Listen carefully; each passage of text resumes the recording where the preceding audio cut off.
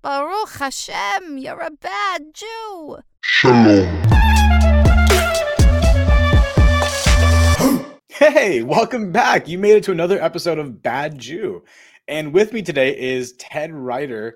And we're here to talk about the fact that there's no such thing as a bad Jew. We're here to talk about the fact that you're listening to this show. You chose our show out of the millions of podcasts that exist out there currently. And I just want to say thank you for your time. Thank you for taking your Jewish studies with us and our diverse cast of guests. It's always really exciting. Ted, welcome to the podcast. How are you doing today, bro? I'm great, Chaz. Thanks. By the way, I don't even know where bro came from. I typically never call my guests bro or bra, but that just came out. So we're Bill is a bro, not bra. Hey, so yeah. Well, bro, right of entry onto this podcast is the Bad Jew Challenge, where you have to tell your life story in 4 minutes. Are you ready? I am ready. All right. Echad, shtayim, shalosh. My story in 4 minutes. I was born and raised in Texas. Grew up in a small town. College Station, which is Texas A&M, is located there. We had 40 Jewish families. I would bet 39 probably had PhDs. They're all working at the university. And then, of course, one guy who owned the dry goods store.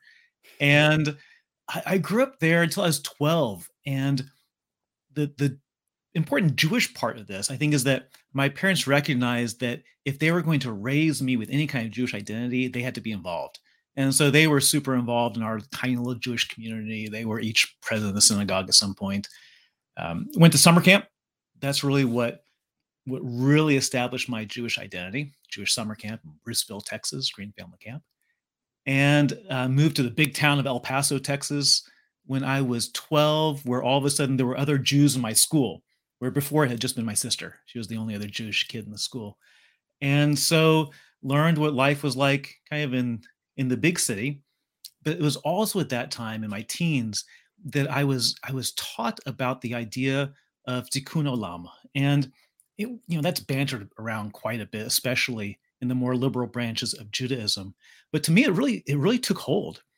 And when I became a bar mitzvah, the theme of my drash was, how do we repair the world? And it was the portion at the end of the Torah where it's saying, hey, it's not so far. It's not up the mountain. Someone else has to do it. It's not across the sea. Like, you can do it.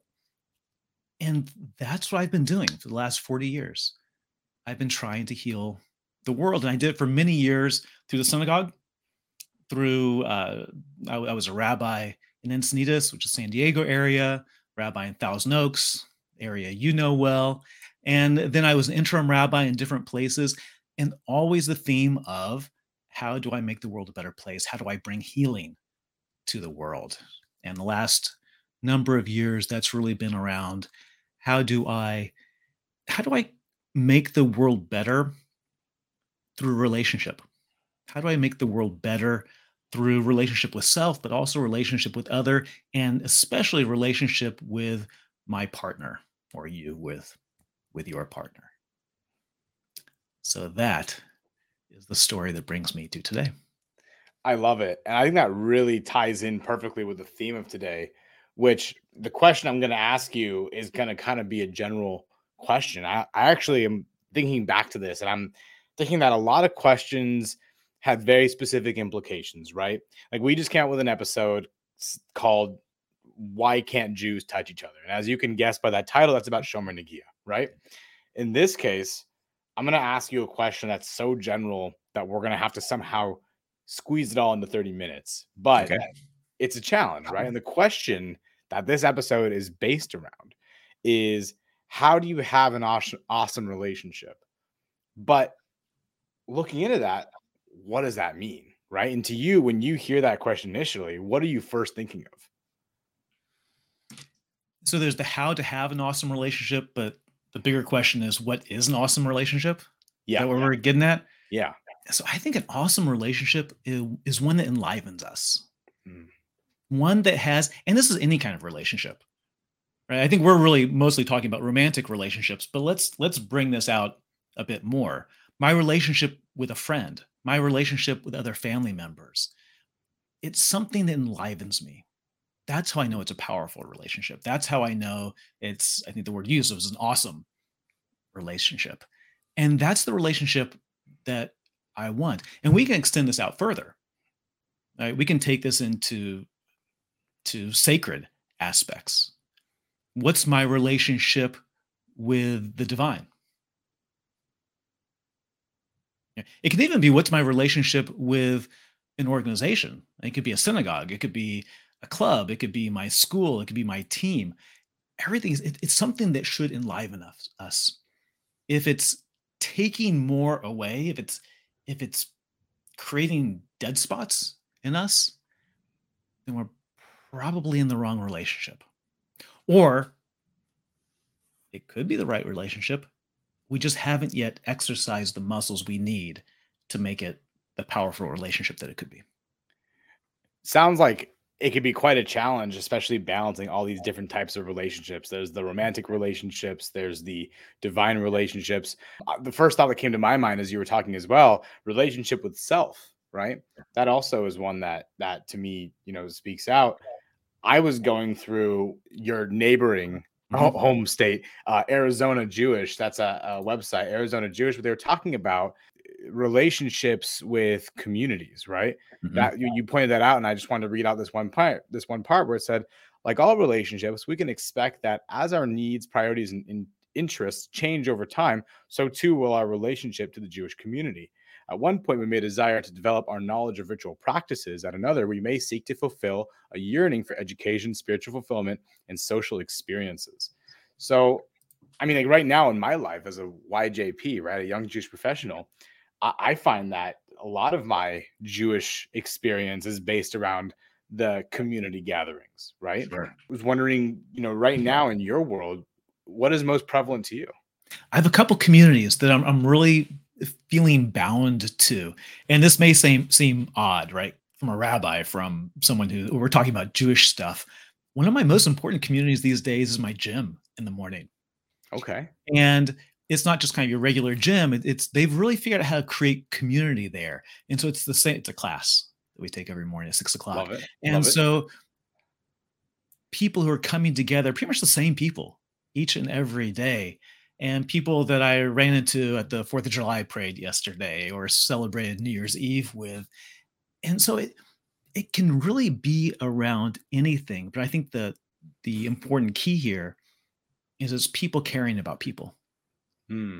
What are some of the ways that you show care? I think that real care, it comes from really being open and receptive. Like there's so many times where we have conversations with people and we are here in conversation and either I'm looking over your shoulder at who's the next most important person coming up, or if I'm not physically doing it, my mind is in these other places. And so many of us do it, right? We're thinking about news. We're thinking about what I need to do next on my schedule. We're thinking about what I should have done before on my schedule. So one of the most important things that we can do to show that we care is really to be present. And that might sound super trite, but when it comes down to it, how do we feel the presence of others? How do we feel the love of others? It's when we recognize that person is here with us. Right. And so often that's what's missing. And I think that's, I think a wonderful contrast to, I think, the contrast to how we might interact with these communities on a regular basis, right? Oftentimes we'll recognize specific social dynamics that exist within communities and groups. And because of that, we will oftentimes experience the group very differently depending on who is there. Even if one specific person enters the room, that person now has that power to lighten up the entire room or to extinguish it, right? And I think that's such a powerful thing that we have to recognize. And that's the individuality that Judaism recognizes, I've begun to learn recently. Sure. I mean, we all carry something when we walk in the room. Yeah. And one of the things that I think is super important to understand is that we cause ripples wherever we go. And one of the things I'm teaching my daughter is about ripples. She came home one day, and I've been hearing it for a while.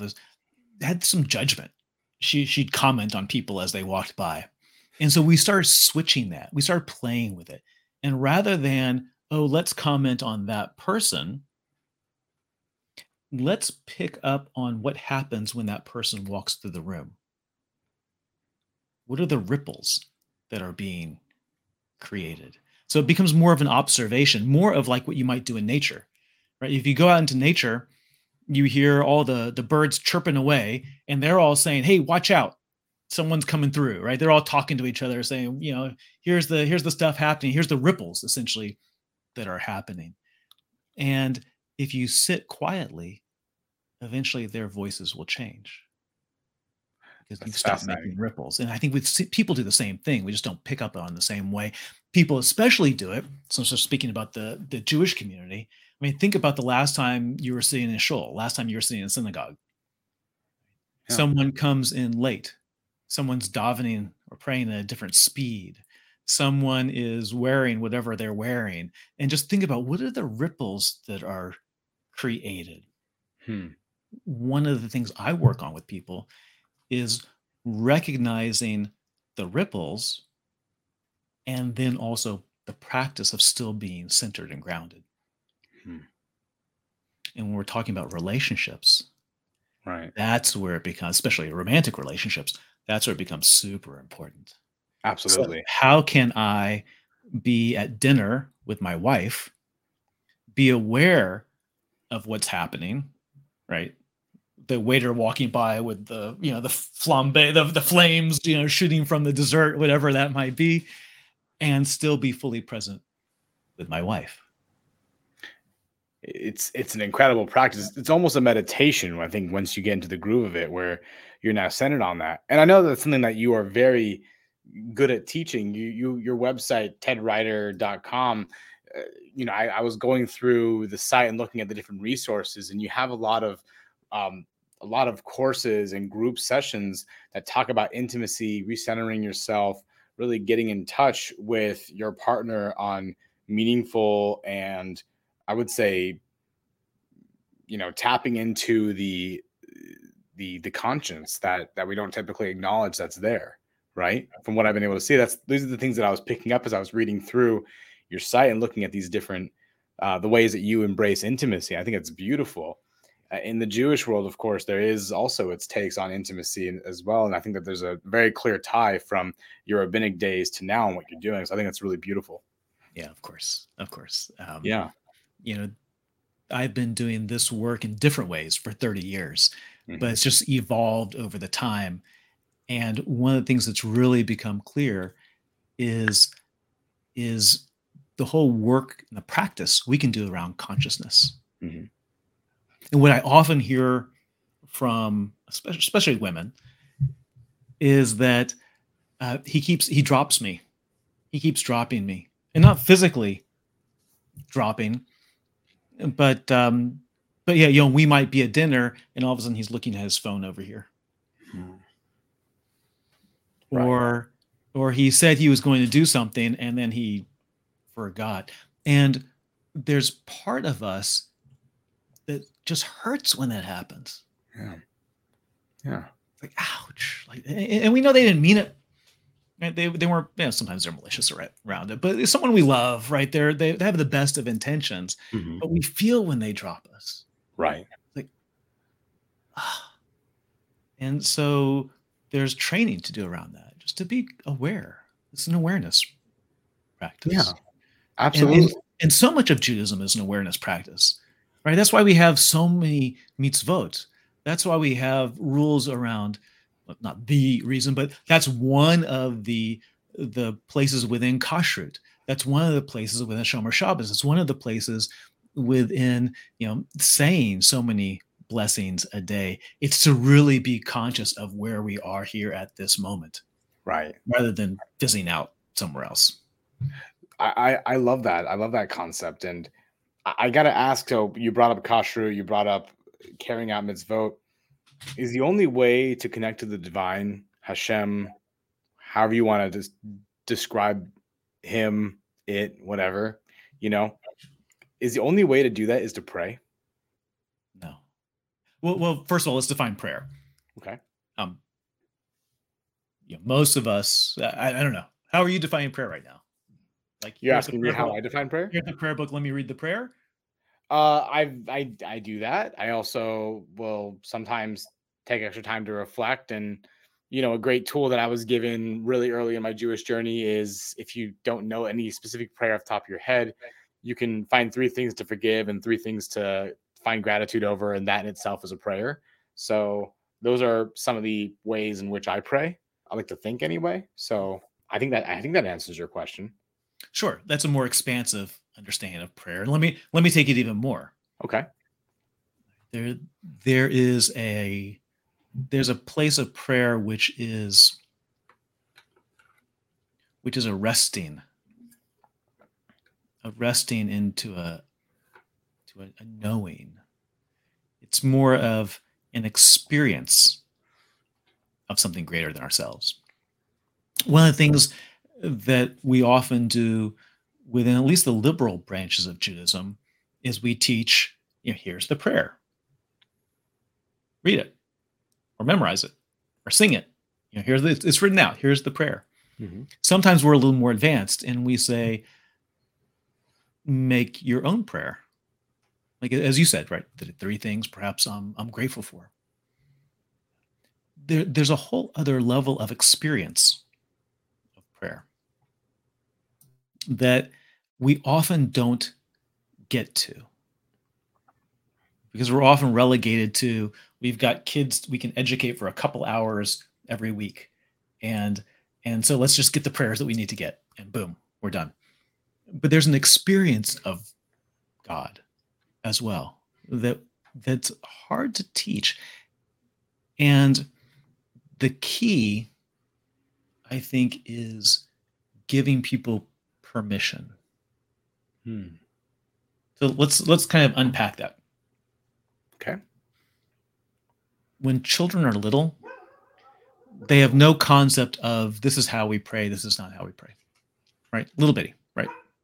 We teach them prayer, we teach them theology, we teach them structure at some point. And they get to this place in their evolution and their education where they say, oh, things have to be, we have to be able to see things, right, to prove that they exist. And they lose the sense of awe of just being. I mean, you think of a little bitty baby who's kind of looking at their fingers, right? It's just like, wow, fingers. That's kind of the awe of being. I mean, that might be about themselves, but it's the awe. That's the awesomeness.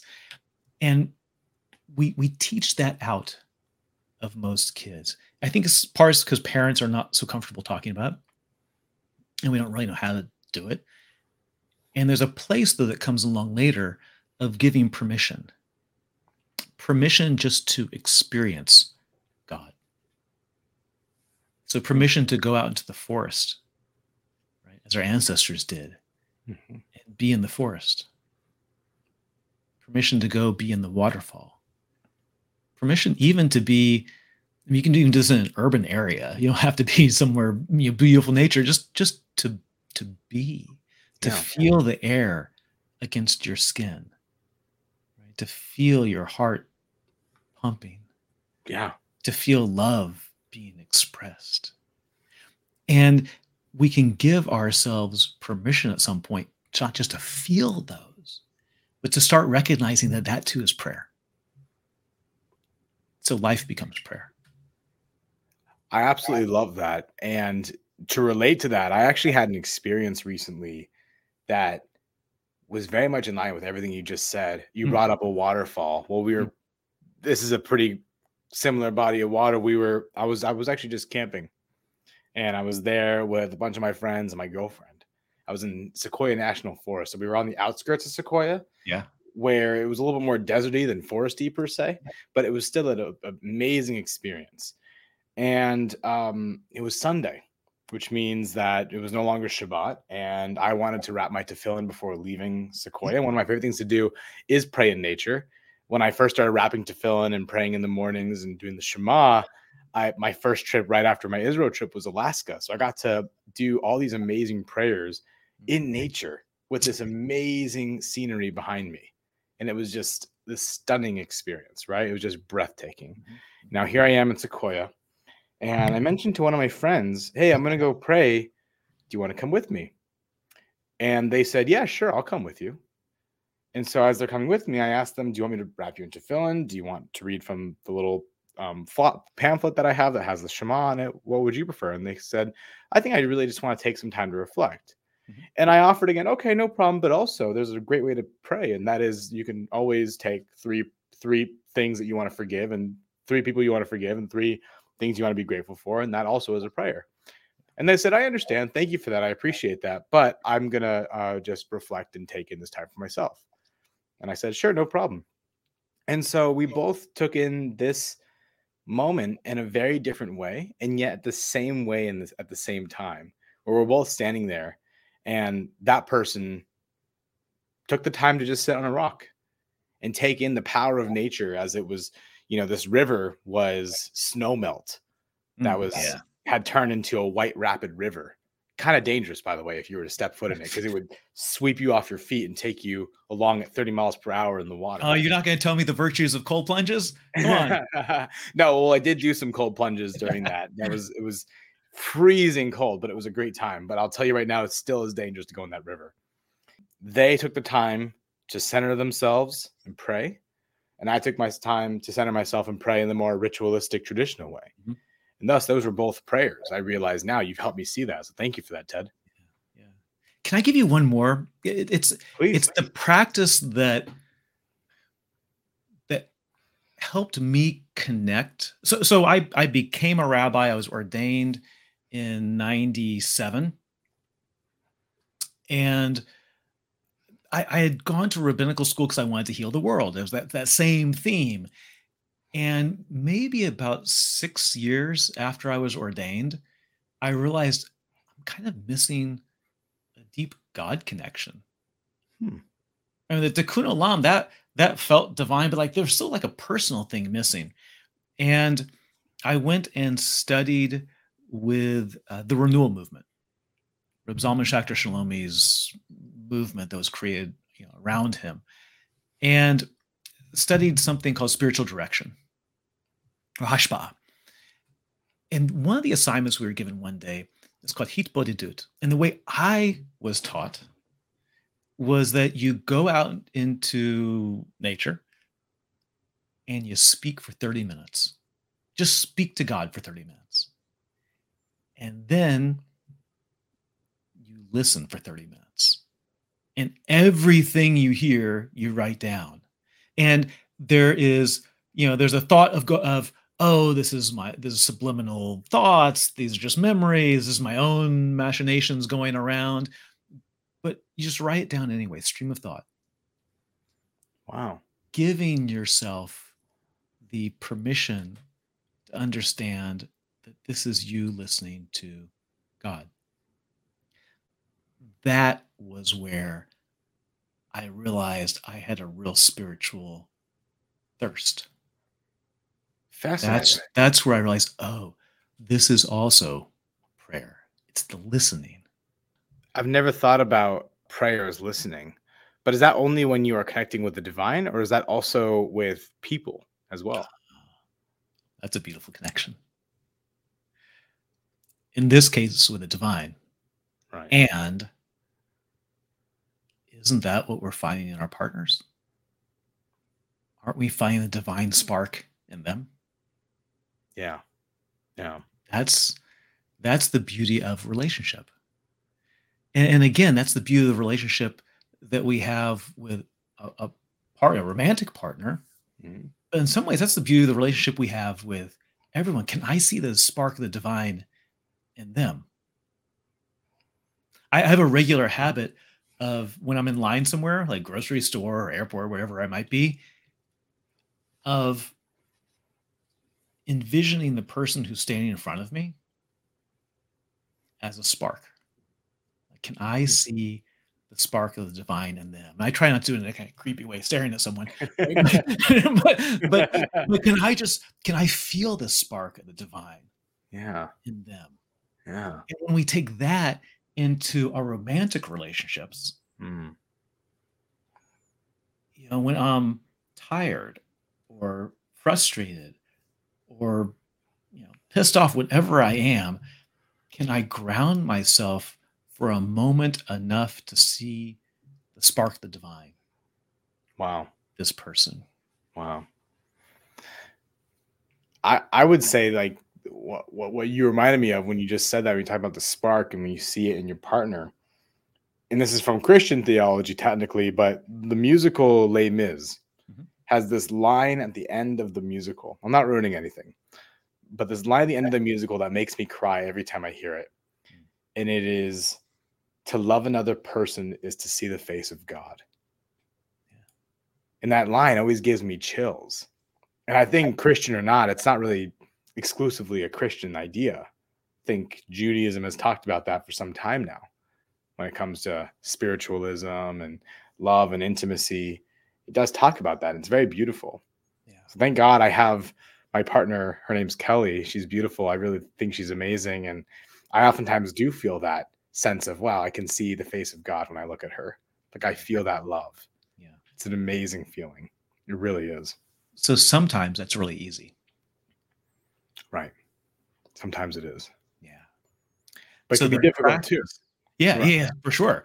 So we have to practice these things. Mm-hmm. When I first met my wife,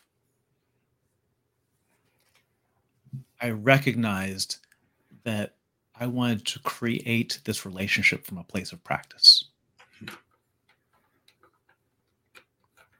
Just like we exercise any other muscle, it's going to be a practice.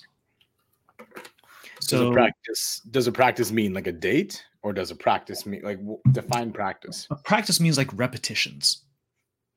I'm going to put in the reps. I'm going to do this. Yeah. Practice kind of maybe too vague for it. I'm going to exercise this muscle every day. So at easy times, yeah, I see the beauty in everybody. But I exercise the muscle every day so that in difficult times, I can also see the beauty. That's why I stand in line when I could easily be frustrated by how slow the line is going. And can I see the beauty in the person in front of me? Then when those, we're butting heads with anyone, can I ground, breathe, presence myself, and see the beauty in them? Right. So we practice these things when it's easy so that we can use it when it's difficult. Beautiful. Wow. Well, I think that's absolutely amazing. I want to acknowledge the presence that you've had here on the show. I find it very unique in the sense that you've been a very gentle teacher, and yet you've taught some very groundbreaking concepts. And I really do appreciate that. I just wanted to acknowledge that. I think it's very beautiful. And, for all intents and purposes, I have the link below for your website here, tedriter.com. And I think people can learn a lot from you and your wisdom and how you've taught it. I want to thank you so much for being on this podcast, for teaching us to have awesome relationships. I love the concept of practicing repetition. And I love how you have described the different ways in which to pray. It's not just speaking, but it's also listening. I think that really meant something to me. And I'm going to practice that more often. My pleasure, Chaz. Absolutely. Is there any final thoughts you want to leave the audience with this concept of having awesome relationships? I think the other one that's super important, that's equally with relationship is a practice. It's a daily reps that we put in. It's that we often get held back in relationship because of old stories. And the old story that's coming up might be about the person in front of me, but it might be about other people in my life who've treated me one way or another. And the most important thing we can do to have an amazing relationship is recognize when we need to let go of those stories. We need to recreate stories and see the person in front of us as brand new, even if we've known them for years. And that every moment we talk about teshuvah, every moment we have this chance to re-up, right? To clear this space. And part of that is letting go of those stories that are holding us back. And that's one of my favorite things to work on. And it's the letting go of the stories, it's creating relationship as a practice, which I think makes for amazing relationships. Wow. I think that's a beautiful idea. And I think it's something that people should absolutely take the time to learn. And speaking of repetitions and taking the time to practice that, your classes at tedriter.com provide the foundation and the groundwork to be able to help people get to that point. So I want to leave that link below. It is tedriter.com. You can also follow him on his Instagram at tedritertalks. And I want to thank you again, Ted, seriously, for being on this podcast, for giving your time, You're welcome, for sharing Chad. this beautiful prayer with us. And for those listening, thanks so much for listening to Bad Jew. Please do leave a 5-star review on your favorite podcast platform, and we will see you next time. Shalom.